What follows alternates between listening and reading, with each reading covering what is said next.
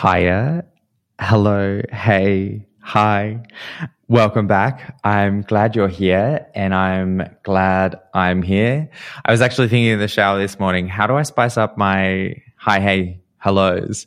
Evidently, I haven't thought of one or a series of ones, so you're stuck with trying to smash them all together, and hopefully that's something a bit more spicy. But hopefully I find a new one and think of a new one each episode going forward. But for the moment, this is all I've got. It has been a bit of a big week. I spoke last episode about my pure burnout and where my headspace is at and my physical body's at, where I just overall am at. And in truth, it's not any easier. I spent, pretty much the whole day in bed on Saturday.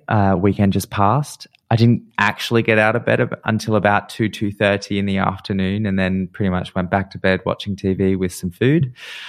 And that, while it feels,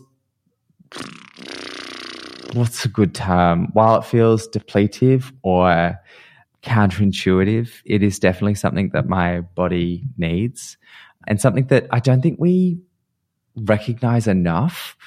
When our body's tired, it's tired for a reason. Our body is calling us to stop, to slow down. And sometimes that's because we haven't paced ourselves perhaps, or we've had circumstances or situations hit us harder than what maybe we thought or assumed or wanted to believe that they hit us.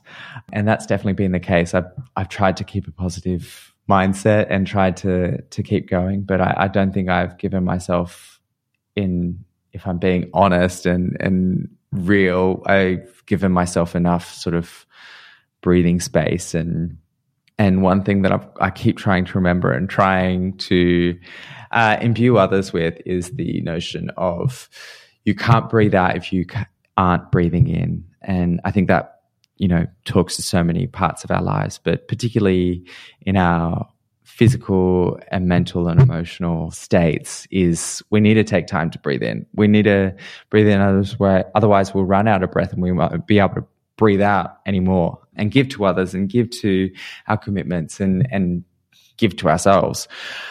So yeah, nothing's really changed, but I had the benefit of attending a conference, the National Suicide Prevention Conference in Canberra, our nation's capital, last week. And that was last week.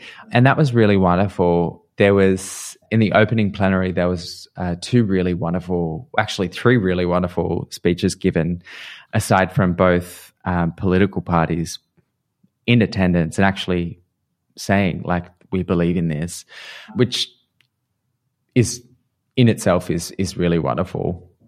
But the acknowledgement of country, the acknowledgement of lived experience, or address of country and addressing of lived experience, as well as previous podcast guest Joe Williams, his keynote on and sort of opening on his experience, his lived experience, both being proud Wiradjuri man, father, a sobriety success story, perhaps, might be a good way of describing it, ex-football player and writer and all sorts of things, but how with his opening, it was very much how what has been his saviorship is really bringing it right back down to himself and caring for himself and actually seeing that he needs to value himself more. And that was a good reminder. And then the lived experience acknowledgement was really wonderful.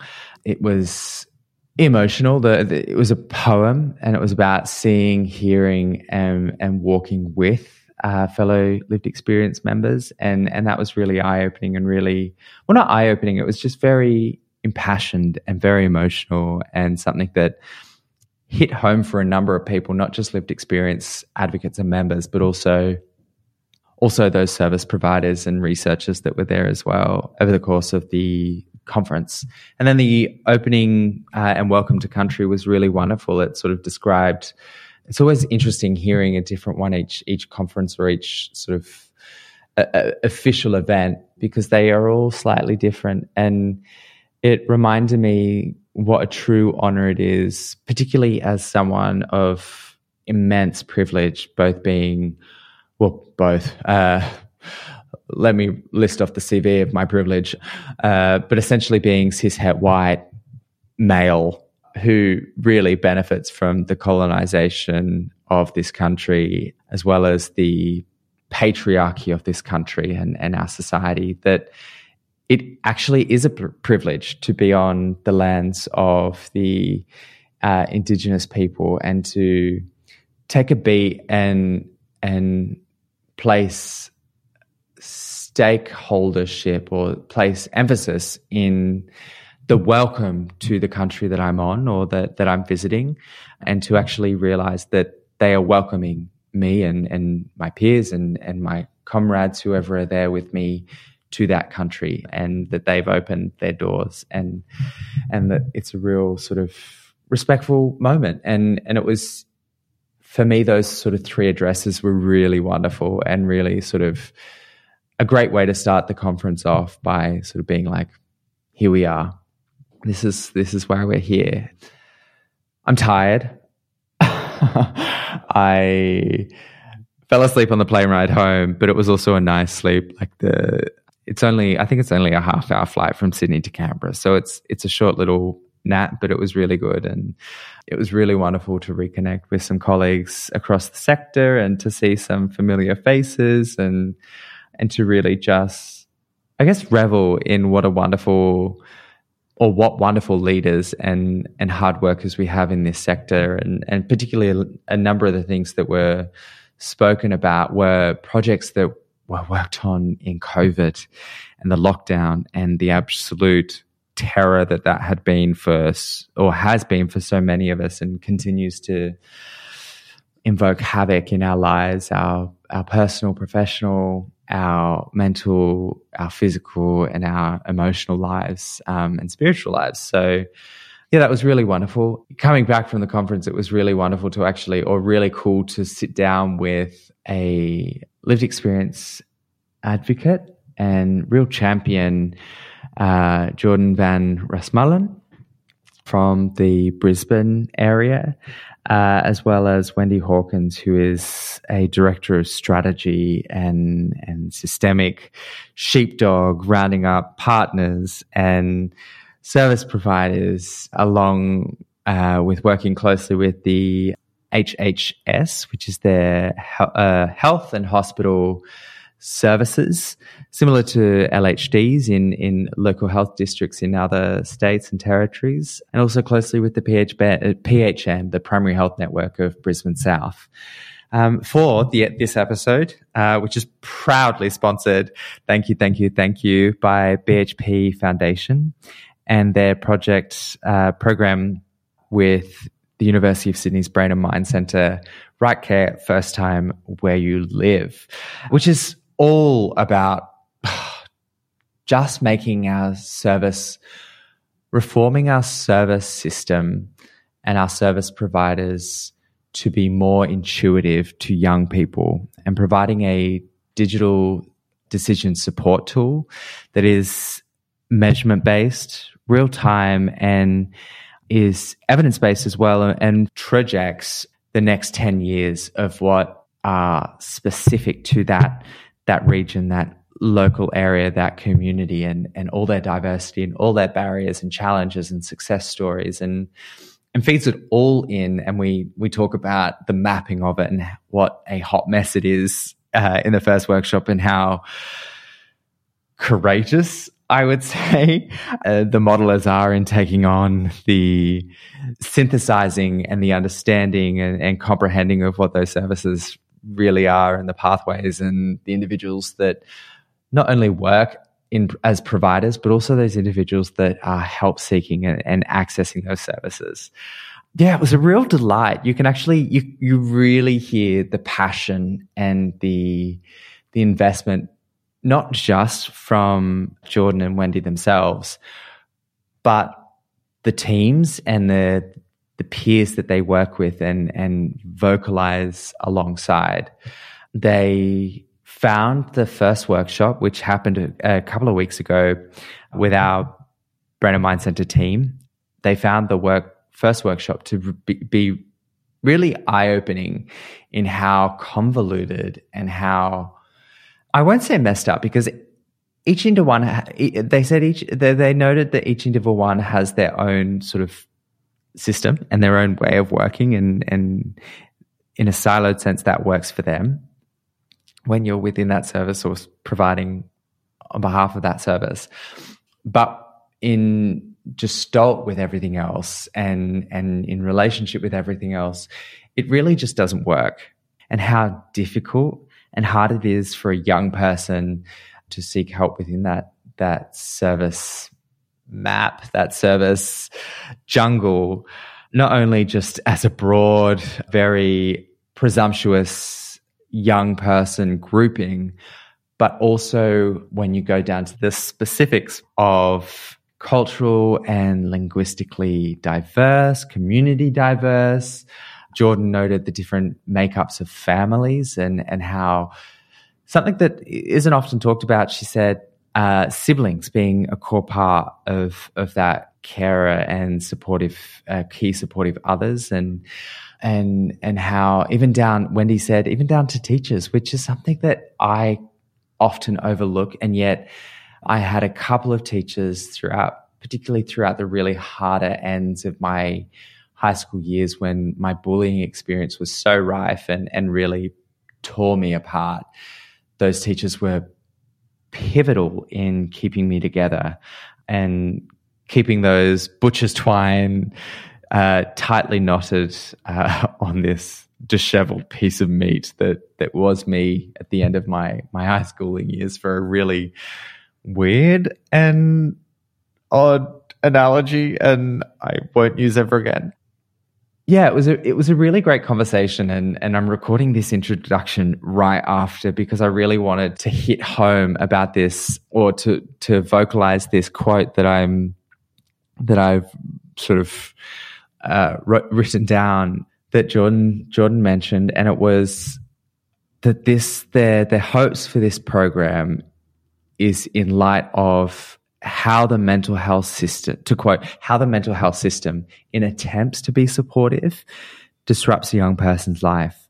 And I think at the very end of this episode, I said it again, because I think it really speaks to where these services and these young people are coming to at this program, and how they hope this program to reverse and to totally flip the disruption that the mental health system causes for a young person and their life by trying to support them.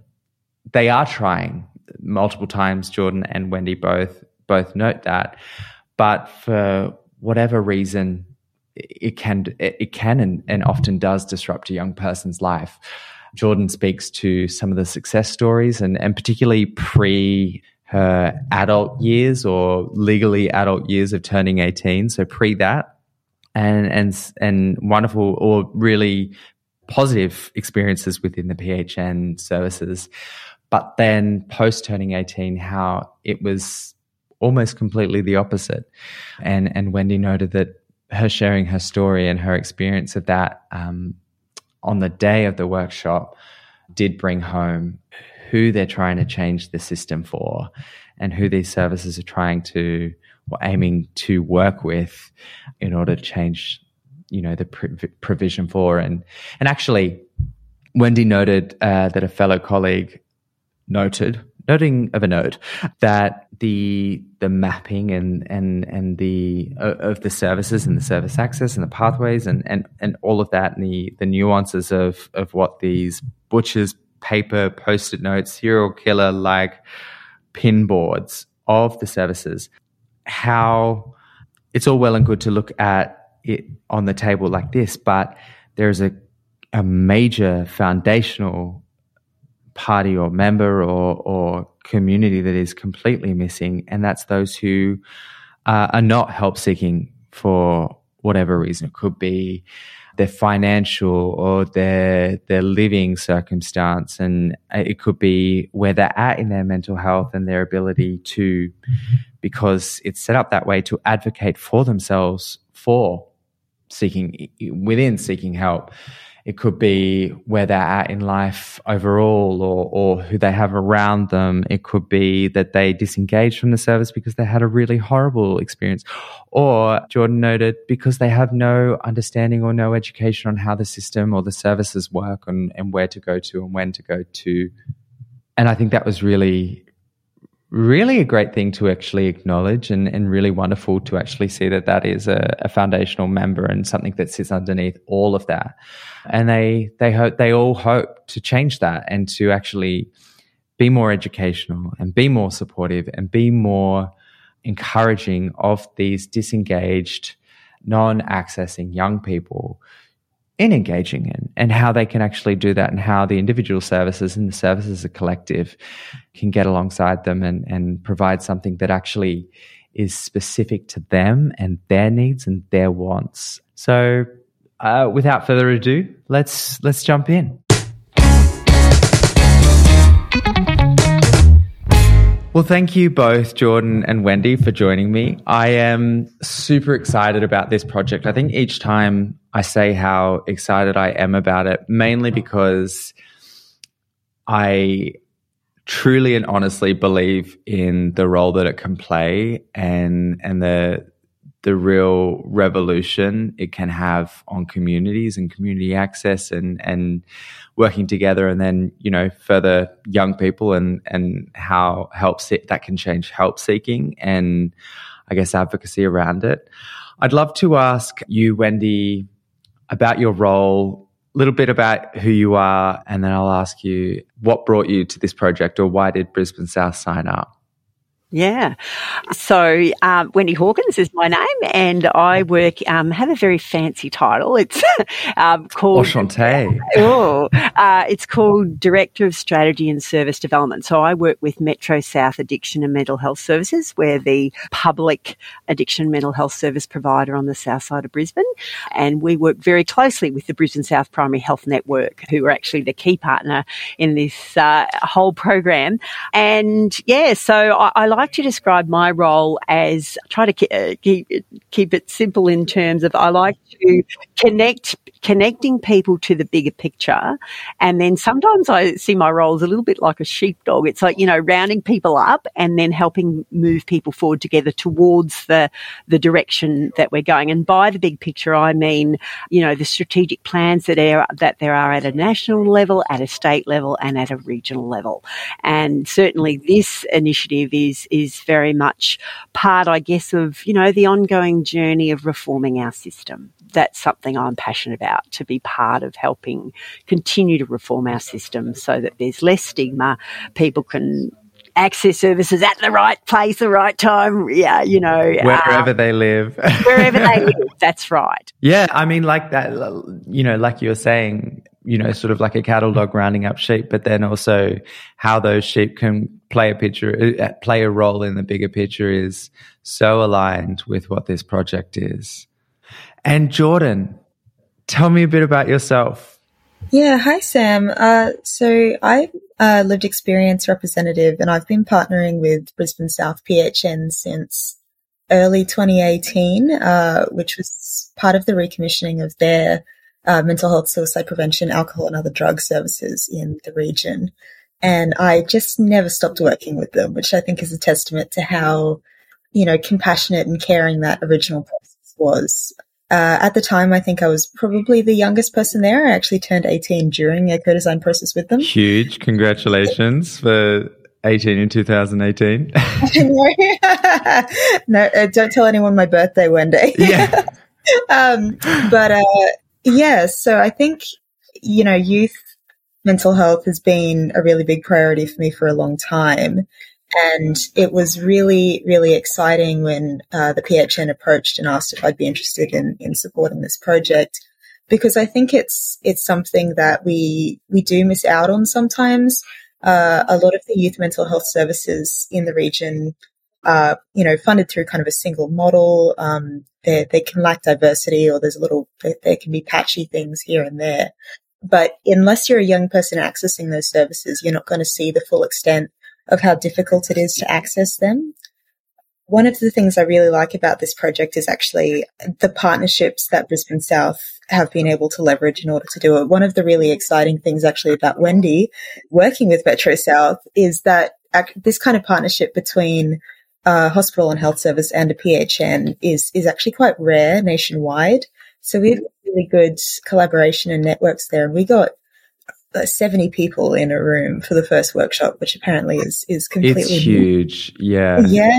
And that came with its own kind of, oh my God, there's so many people in the room feelings. But I think it was really just amazing, just feeling how excited everyone was. And then, you know, for me personally, being in a room where everyone cares about this issue that I'm so passionate about, it was a really, really rewarding experience. That's so awesome. Can I ask a bit about, because it is, you know, somewhat nationally unheard of, the relationship between hospital and young people and the connection or the partnership there. Can you, either Jordan, Wendy, both, elaborate a little on that?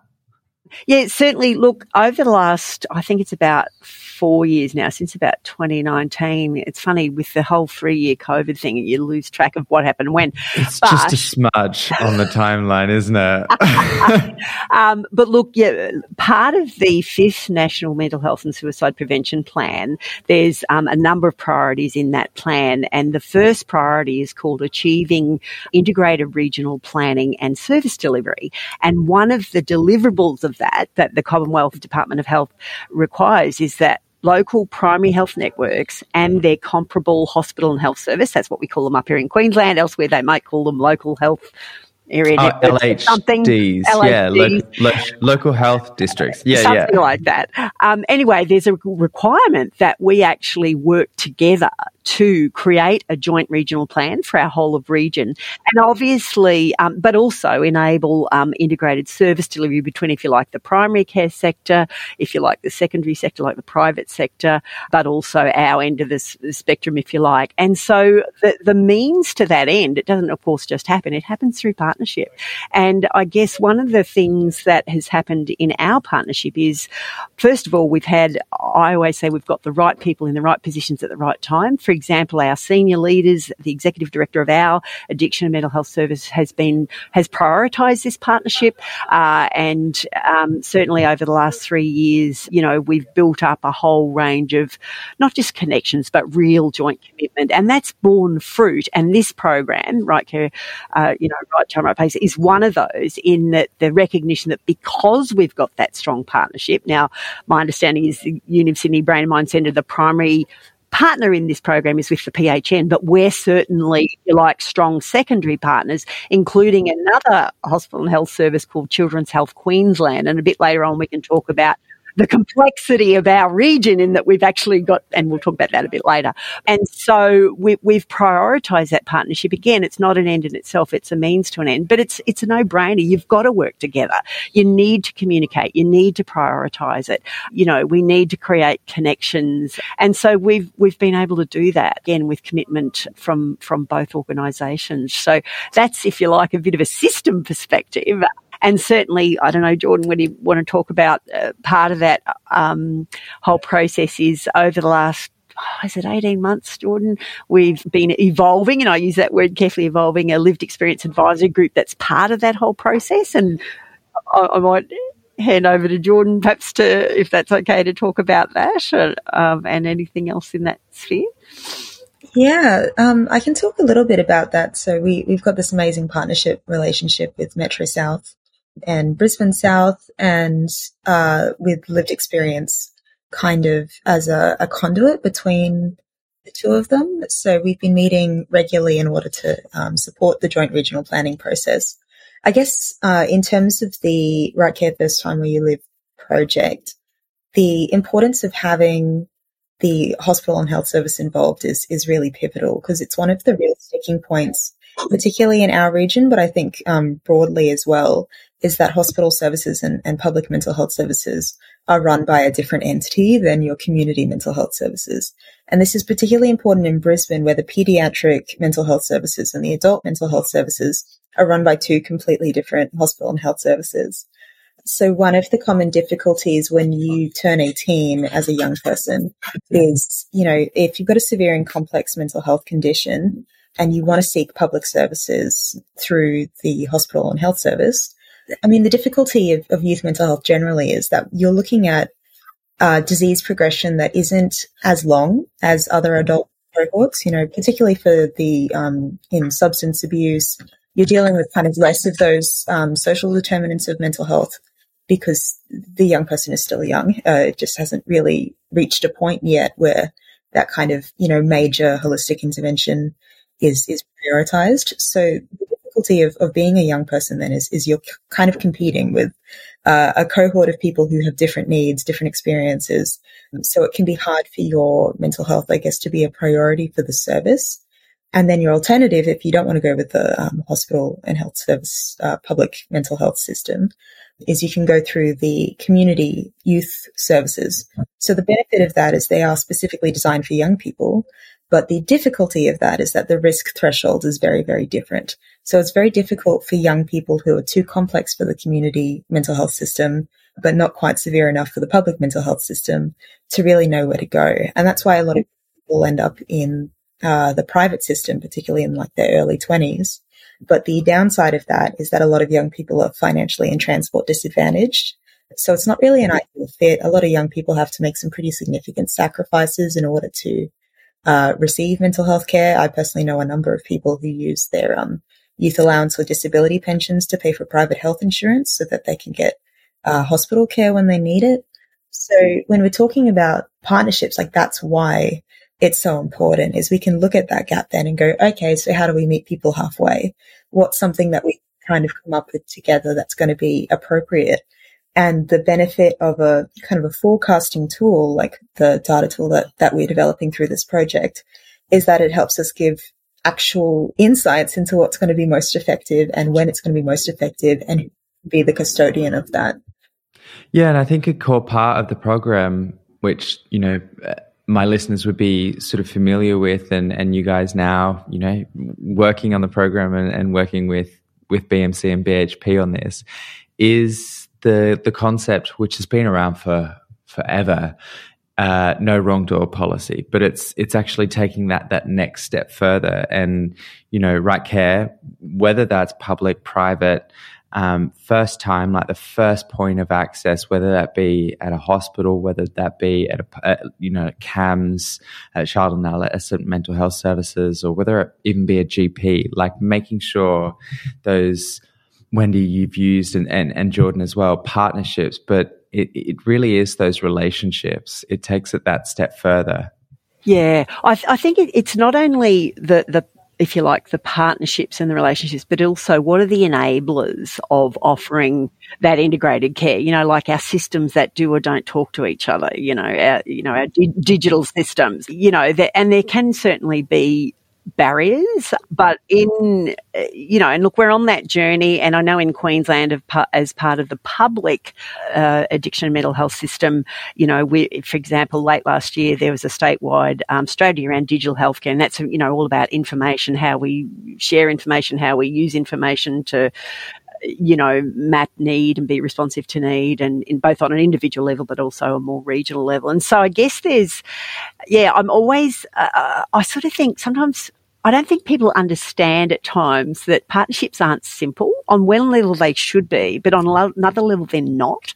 And so it's something that takes time, effort and energy, consistency, and hardware and sustainability, so that, how I said earlier, it's about, and sorry, I'm talking very system level stuff here. No, it's great to actually have the system level and also the personal level. Like it's like the two meet. Yeah. Yeah. And one of the challenges, of course, is how do you make partnerships sustainable? Because in one essence, yes, it relies on having the right people in the right positions at the right time with that sense of passion in that bigger picture, not just focusing in on what do we deliver within the bounds of our service, but recognising that we're part of a broader health system, we're part of a broader system, like as Jordan referred to, well, how do we make sure people are connected, that they have stable and secure housing, that they have stable and secure income, that they're connected to community and culture, that they've got something to look forward to. And again, particularly for young people when they're at that developmental stage of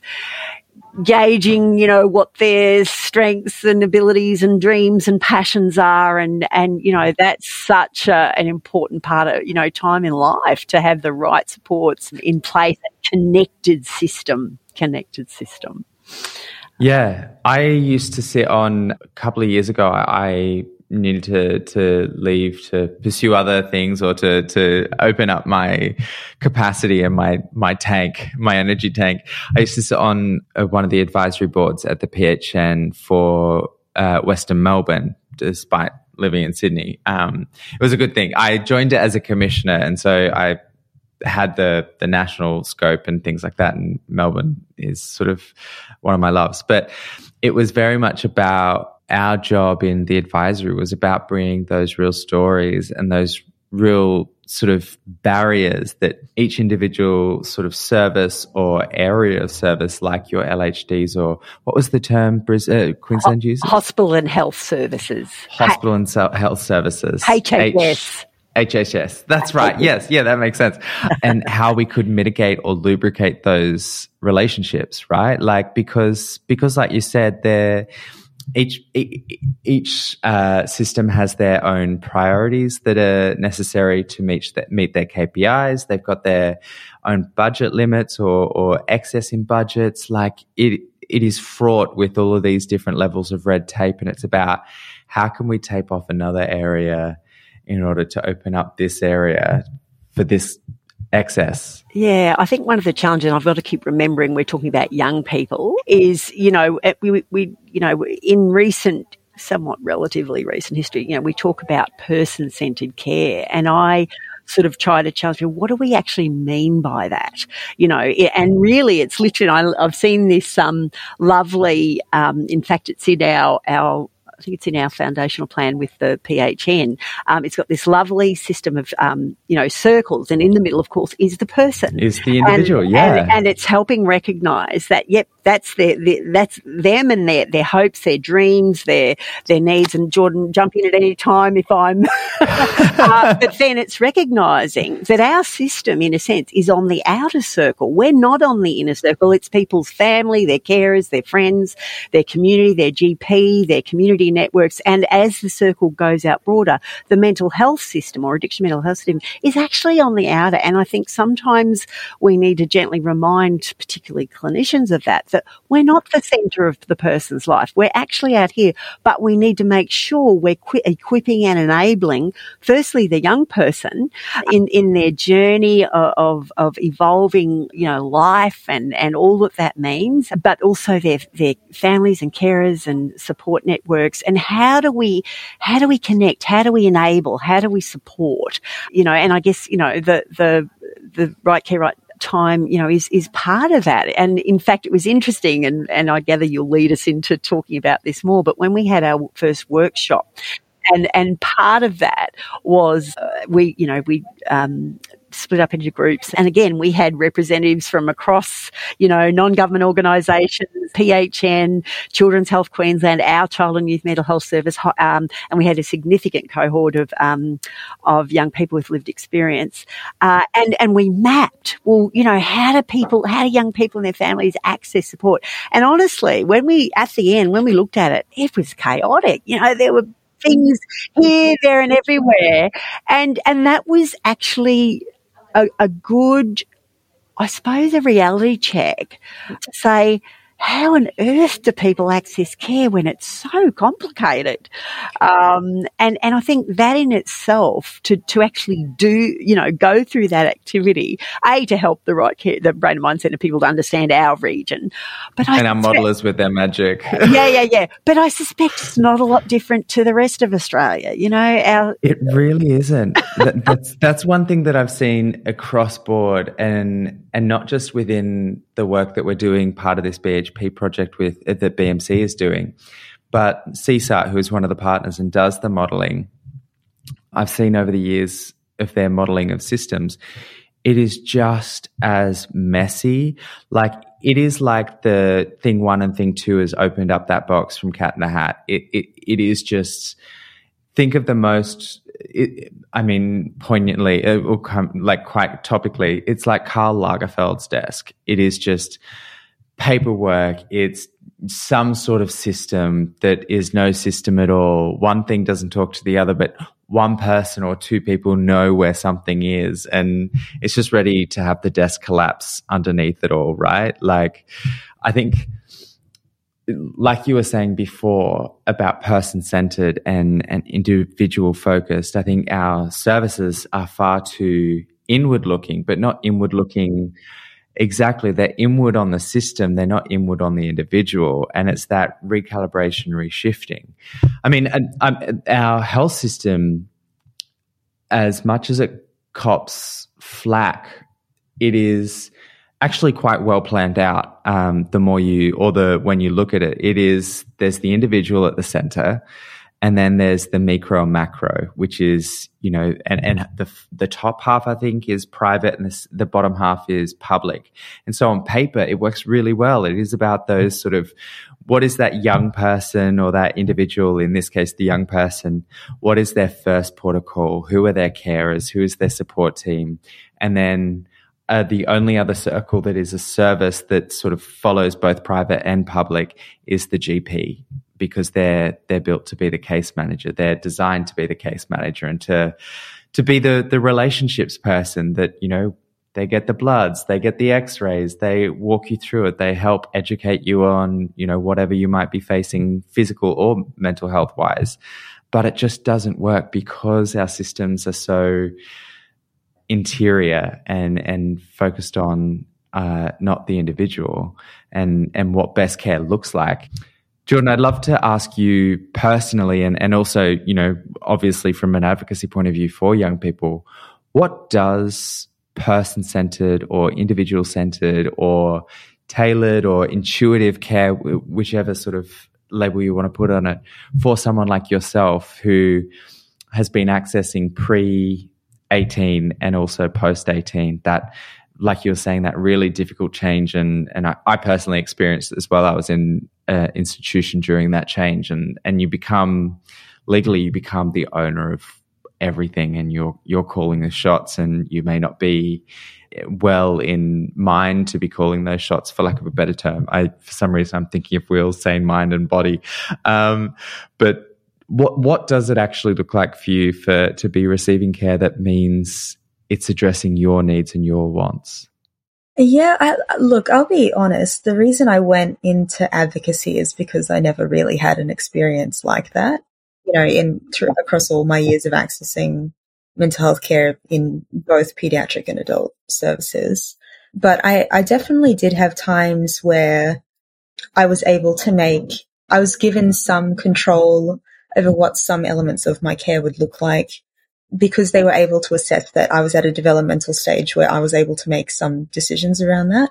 I remember particularly some decisions around who I was able to nominate as my emergency contact. So I moved out of home when I was 17, and I didn't want my parents to be my emergency contact anymore. And the psychiatrist who was my case manager at the time said, well, you're living independently, you're working full time. I don't see why you wouldn't be able to make a call like that. I was again in an institution as well, so he could have given reasons as to why I couldn't. Yeah. There's loopholes but he didn't. He respected that. While I was here with my mental health, I was still at different places with my development. So, small examples like that are really helpful. I think when we're talking about person-centered care for young people, I think the biggest mistake we fall into with this cohort is treating them as if they're homogenous, but youth as a group is enormously diverse, enormously. And, when we're talking about how the mental health, addiction, and suicide prevention system sits around that, we're actually leaving out the fact that most young people have multiple institutional pillars, I guess, in their life. Most commonly, I guess, being the educational system, but also, the foster care system, early employment, that type of thing, various other family services. If you're looking at that older youth cohort, they're not often engaged with GPs. There's a lot of reasons for that, which would be a whole other podcast. So they struggle to engage with primary care. And then for the younger cohort, you're actually looking at really different approaches to involving a family, and the level of involvement that a young person wants varies significantly. It varies across their age bracket, but it also varies across their personal experiences and relationships with their family. Talking about like even what that family looks like.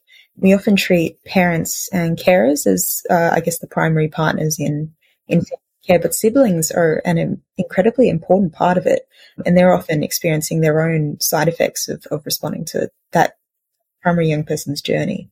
So, some of the things I think we need to really consider when we're looking at how we're going to improve this system is just remembering that, each individual is incredibly unique, and we need to be able to cater appropriately for all of those unique needs across the evolution of those needs as they get older. And we need to be able to do it in a way that's safe and appropriate so that young people want to continue accessing the service. We do see a lot of drop-off of young people who attempt to seek mental health care, particularly, once they turn 18, but they struggle with the system. They're not too sure where to go or how to get their needs met or how to express it. A lot of those basic life skills that a lot of people kind of take for granted may not have been developed yet. And that's particularly true for young people who've been in institutions for a long time or have had a lot of, mental health really, it throws a lot of things off track. So things like attending appointments, putting things in your calendar, calling up reception, making phone calls, all of these things can be actually really, really difficult, let alone the financial side of it. And again, we're looking at a cohort that often struggles with employment. So, there's really a lot of things to consider. I guess my last point on it is we also need to consider, like, how does, I guess, the mental health system in its attempt to be supportive, disrupt, I guess, those other elements of the young person's life. So particularly for young people who are in schooling, we don't really have after hours care for mental health really in our region. I'm not too sure how it is interstate, but it's very common if you've got a lot of appointments that you'll be missing a lot of school in order to attend them. And sometimes that's just necessary, but it's just an example of how we need to balance, all of the ways in which a young person is growing into themselves and all of the other support systems that they have, and how the mental health system can work connecedly and collaboratively with those other support systems.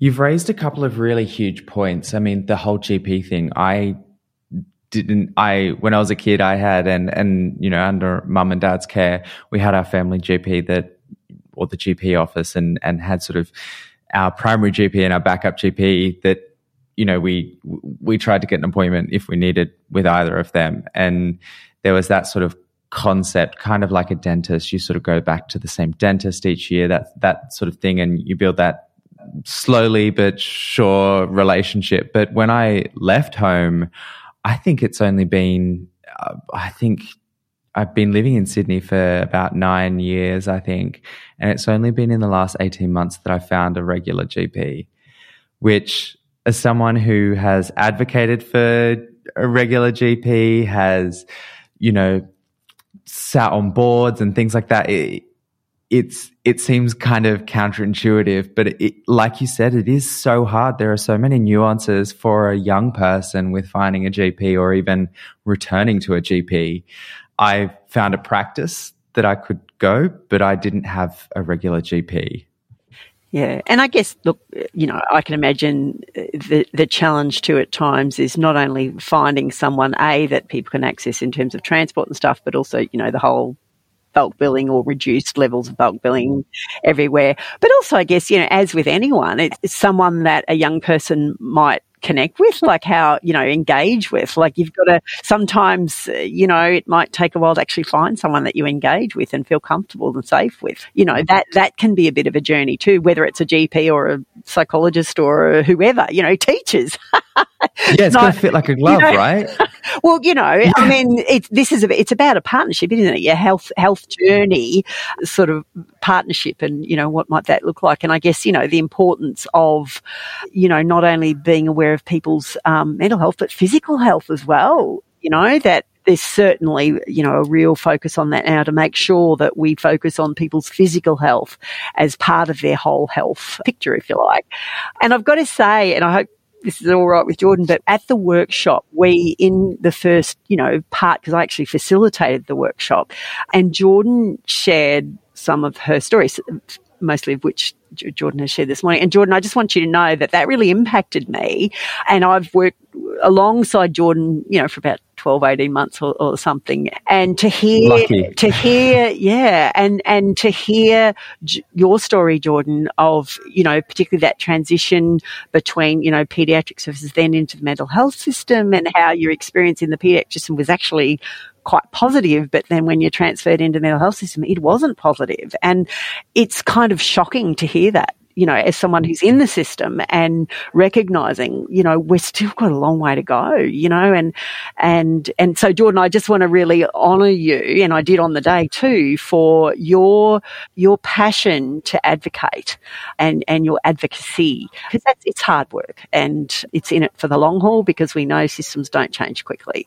But again, we're on that journey of reform and ongoing transformation, but I appreciate it's not quick enough for people who are experiencing. There's no timeline for change, Wendy. It's okay. Yeah, it's true, isn't it?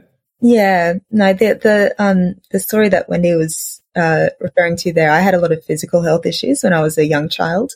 And I kind of, the reason I got into advocacy was because the treatment I received when seeking help for a physical health condition as a child was amazing. And then going through the mental health system as a child, completely different response and approach. And so I kind of spent the last few years trying to figure out why that was.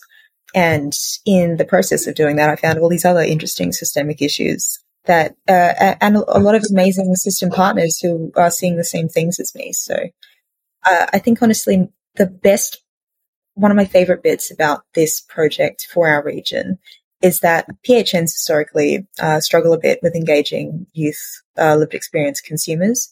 We're not very visible to them. They're not visible to us, vice versa. It's hard to get everyone in a room, but with being able to engage other lived experience representatives in our region, we've really got a fantastic opening point to be able to strengthen those relationships, look into youth guidance and advisory groups into the future, this project and beyond, and really start living, the fact that youth mental health is a priority in this region, and that our system partners take it really very seriously, and really working together with young people with lived experience to achieve that. Absolutely. And I think I don't think I know and believe that one of the core parts is the future projection. This digital support tool decision support tool, sorry. So many D's out there, is about, looking 10 years ahead. What can we on the platform turn on, quote unquote, what services can we implement to change the lives of young people and the way in which their experience within the system, like you say, Jordan and Wendy sort of picked up or noted, is it can be positive. I think that's something that we do often overlook, is there are positives about the system that actually do work for certain cohorts or certain community groups or certain stages in life. But there are portions that don't work, and our sort of co-director here, Ian Hickey, is really adamant about not just celebrating the wins, but celebrating I call them failures, because I think failure is a positive thing, but the challenges, the barriers that we've faced. And there's a great quote by a Japanese designer who says, fail again, fail better. And it's all about, when we succeed, we don't really look back and think, what are we doing to actually make that work? Why did we succeed? But when we fail, you look tooth and comb, what did we do? Where were our mistakes? Or what actually worked and why didn't it work going forward. One of the things, jumping ahead to the workshop, which both of you have really spoken positively about, which is really wonderful and great to hear. Wendy, you noted the complexity and the absolute hot mess, dog's breakfast, shitstorm, whatever term you want to use for literally this, just it's not for the faint-hearted, I guess. Every time I say it, I'm like, I do not know how these modelers make any sense of this and sort of stream it.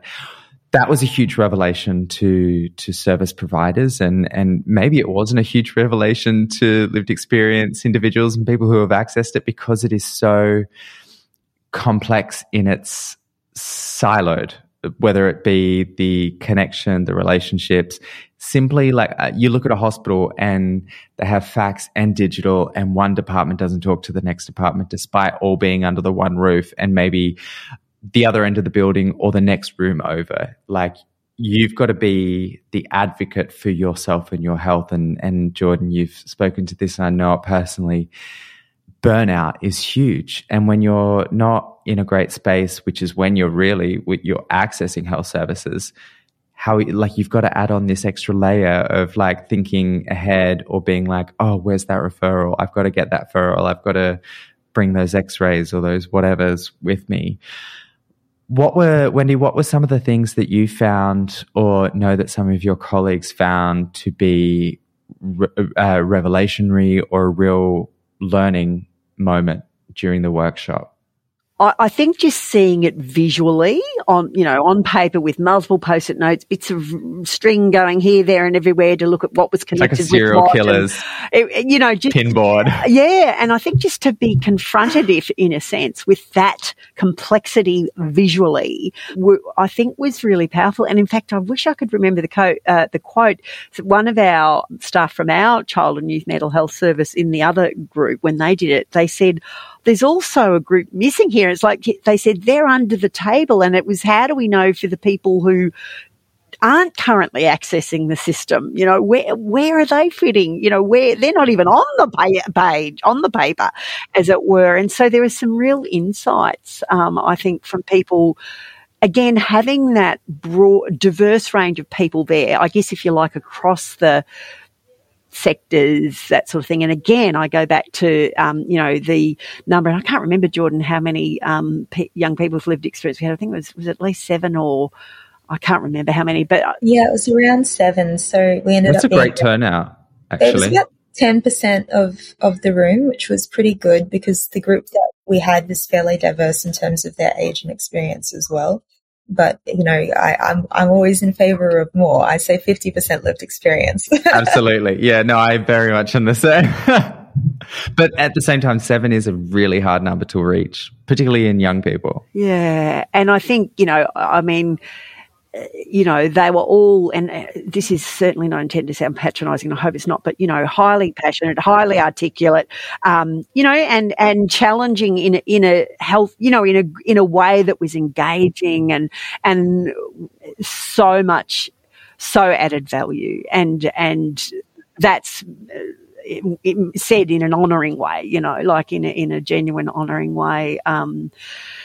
Yeah. And look, it's interesting that one of the things that, again, as the facilitator, and I was sort of, having my mind on the agenda and making sure we're on time and, all this sort of stuff. And so I probably missed some of the content. But one of the things that was telling in the afternoon, again, we're in midstream doing a workshop component, lots of discussion, and we had a blooming fire thing. We had to evacuate.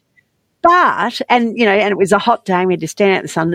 It wasn't for a long time, but, climbing down multiple sets of stairs. But you know what? To the absolute credit of everybody there, when we eventually got back in the room, people went straight back into it. Like, to me, it's a long day and it takes a lot of energy, but people came back into engaging. And I think that really impressed me as to the commitment and the passion of the people across our region to make things better for young people. Yeah, the real investment, absolutely. Yeah. What were some of the findings or revelations that young people and yourself found from the workshop? I think everyone found it to be a really satisfying process. And one of the things I noticed was that everyone gave a lot of space for the lived experience representatives to speak, which was fantastic because they did have some amazing things to add. And, I did get to speak with them afterwards about how they felt it went. And they said it was, and this is why a lot of people do, advocacy work. It feels so good to be in a space where you're allowed to speak about all the things that you've been through and be really heard. And know that something's actually going to happen because of that. A lot of people accessing the system can get really kind of defeated, I guess, trying to, punch through the same doors and not really getting anywhere. So having these kinds of spaces, it's practically useful in that we're going to develop a really fantastic tool and it's going to improve the system as a whole. But it's like there's a restorative part of these processes as well that we don't talk about enough. Like there's a personal impact and it gives people space to meaningfully use their experiences. And I think that's a big part of recovery, is being able to transform something negative into something that you can really affect great change with. So I really loved that. And I really loved, because I've been doing advocacy in this region for about 5 years now, and I've worked with a lot of these people on different projects over the years, and I had never seen all of them in the same room together. And so that was an amazing moment, because I know how hard it is and how busy everyone is. And to get that many people and, even more people who are interested in coming but couldn't make it, massive, massive support and turnout from our region around this issue. So that was personally incredibly satisfying. It's like I'd had a really big goal just ticked off that day. And dare I say presumptuous for those services that you said you have supported and helped and worked with over the years, but never seen them all in the one room. To actually see you and fellow young people interacting with them and showing we've got a past history on this project with them, past history on project with them, and them sort of perhaps even, and maybe I am assuming, but clocking that and being like, oh, so it's not just us they've worked with. It's like they've worked on these young people have been working on these projects, and they're the ones that are the continuum. They're the ones that are across the board, and perhaps we should take a leaf out of their book and be a bit more, broader scoping or interrelationary, if that's even a word, with our services and what we provide. I wanted to just wrap up with from both yourself, Jordan, and yourself, Wendy. What are you looking forward to, or what are your hopes with this project going forward now that you've sort of seen, the wonderful part of the first workshop and sort of the information that you sort of made you sign up for, and you've seen the passion and the fervent nature of other services who are involved? What are your hopes for the following 18 months, and then again, like the next 10 years with this support tool? Yeah, we're the next little bit's going to be the tricky bit, I think, because we've got to keep momentum while also engaging with some of the more technical aspects of the project. And I think that's sometimes where it can get a little bit complicated to keep people engaged and continuously learning and committing to this. And then the next hurdle, of course, being actually implementing the tool and encouraging people to use it in a collaborative way and the way it's intended to be used. So I guess I am incredibly hopeful because we had such an amazing start. I think people are really passionate about this. I think they really want this. Everyone wants better data to make better decisions with. But now it's all about, okay, so we've got these relationships. How do we keep them going? How do we nurture them? And how do we continue to commit to this goal?